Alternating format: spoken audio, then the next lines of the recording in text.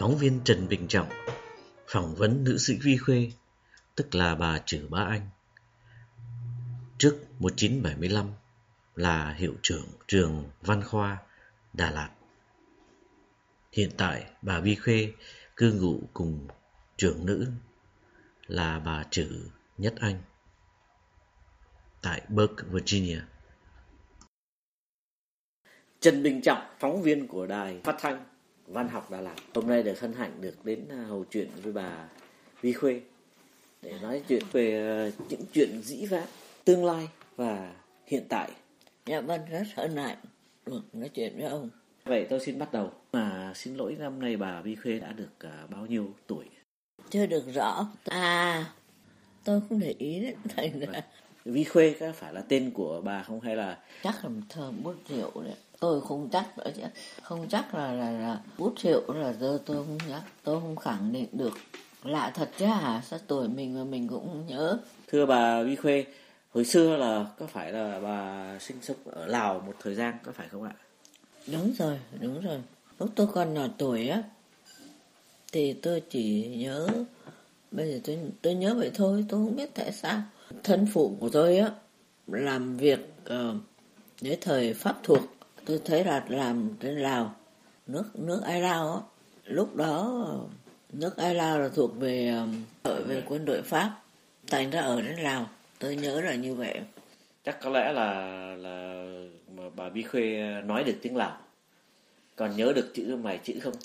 Chữ thì chắc cũng có, nhiều thì không, ít lắm. Để tôi nhớ có ra chữ nào không? Khỏi bày tà rát. Tôi nhớ, ví dụ như nói tôi đi chợ thì tôi nói khỏi bày tà rát. Khỏi bày tà lát. Tôi đi chợ. Tôi nhớ được câu như vậy. Thế hồi xưa chắc là học tiếng Lào mà cũng học tiếng Pháp, có phải không ạ? Cũng có chứ.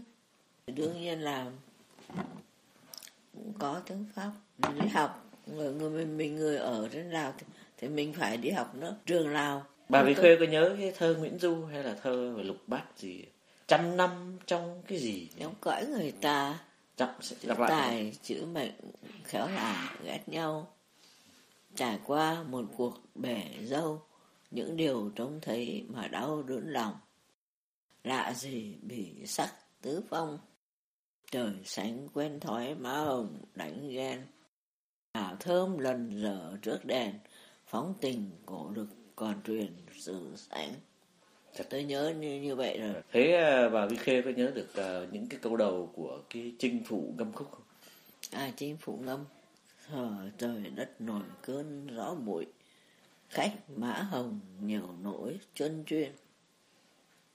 Xanh kia thăm thẳm từng trên, vì ai gây dựng cho nên nỗi này. Bà Vi Khuê là cũng sinh sống ở thành phố Đà Lạt một thời gian rất là lâu, có phải không? Tôi có ở thành phố Đà Lạt. Tôi biết là bà Vi Khuê vừa làm cô giáo mà vừa là công chức cho chính phủ. Tôi nhớ mường tượng, không có nhớ rõ. Thế tôi cũng biết là bà Vi Khuê hồi xưa làm đài phát thanh có khả năng nói được 3 thứ tiếng Việt, Nam, Trung, Bắc, thì có thể biểu diễn cho mọi người nghe được không ạ? Rồi có, tôi nói được nhiều thứ tiếng lắm. Nói tiếng Huế được không ạ? Tiếng Huế thì tiếng của tôi chứ. Tôi là người Huế mà. Tôi người Huế, không phải người Bắc hay là người Huế. Phải làng Tạch Bình Tổng của ông Phò, huyện Quảng Điền, tỉnh Thừa Thiên. Như vậy bà Vi Khuê có thể nói tiếng Nam được không? Nói dòng Nam tôi nói được chứ. Thở trời đất nổi cơn gió bụi, khách mã hồng nhiều nỗi chuông chuyết. Sẵn kia thanh trưởng từng trên, vì ai gây dựng cho nên nỗi này. Tôi không có cái cơ duyên nào để mà nói Trường Quảng hết. Chứ không phải là tôi không thích hay là tôi lựa chọn gì. Thế trong những món ăn Việt Nam thì là bà Vi Khuê thích nhất là món nào nhất? Tôi cũng thấy có cái sự nào mà nó lại tôi thích cái ăn cái này cái kia. Tình cờ vậy thôi, tình cờ mà ăn, chứ không phải là sinh ra ở đâu mà ăn cả. Dạ, cảm ơn bà Vi Khuê lắm ạ. Xin chào và chúc bà một đêm yên lành.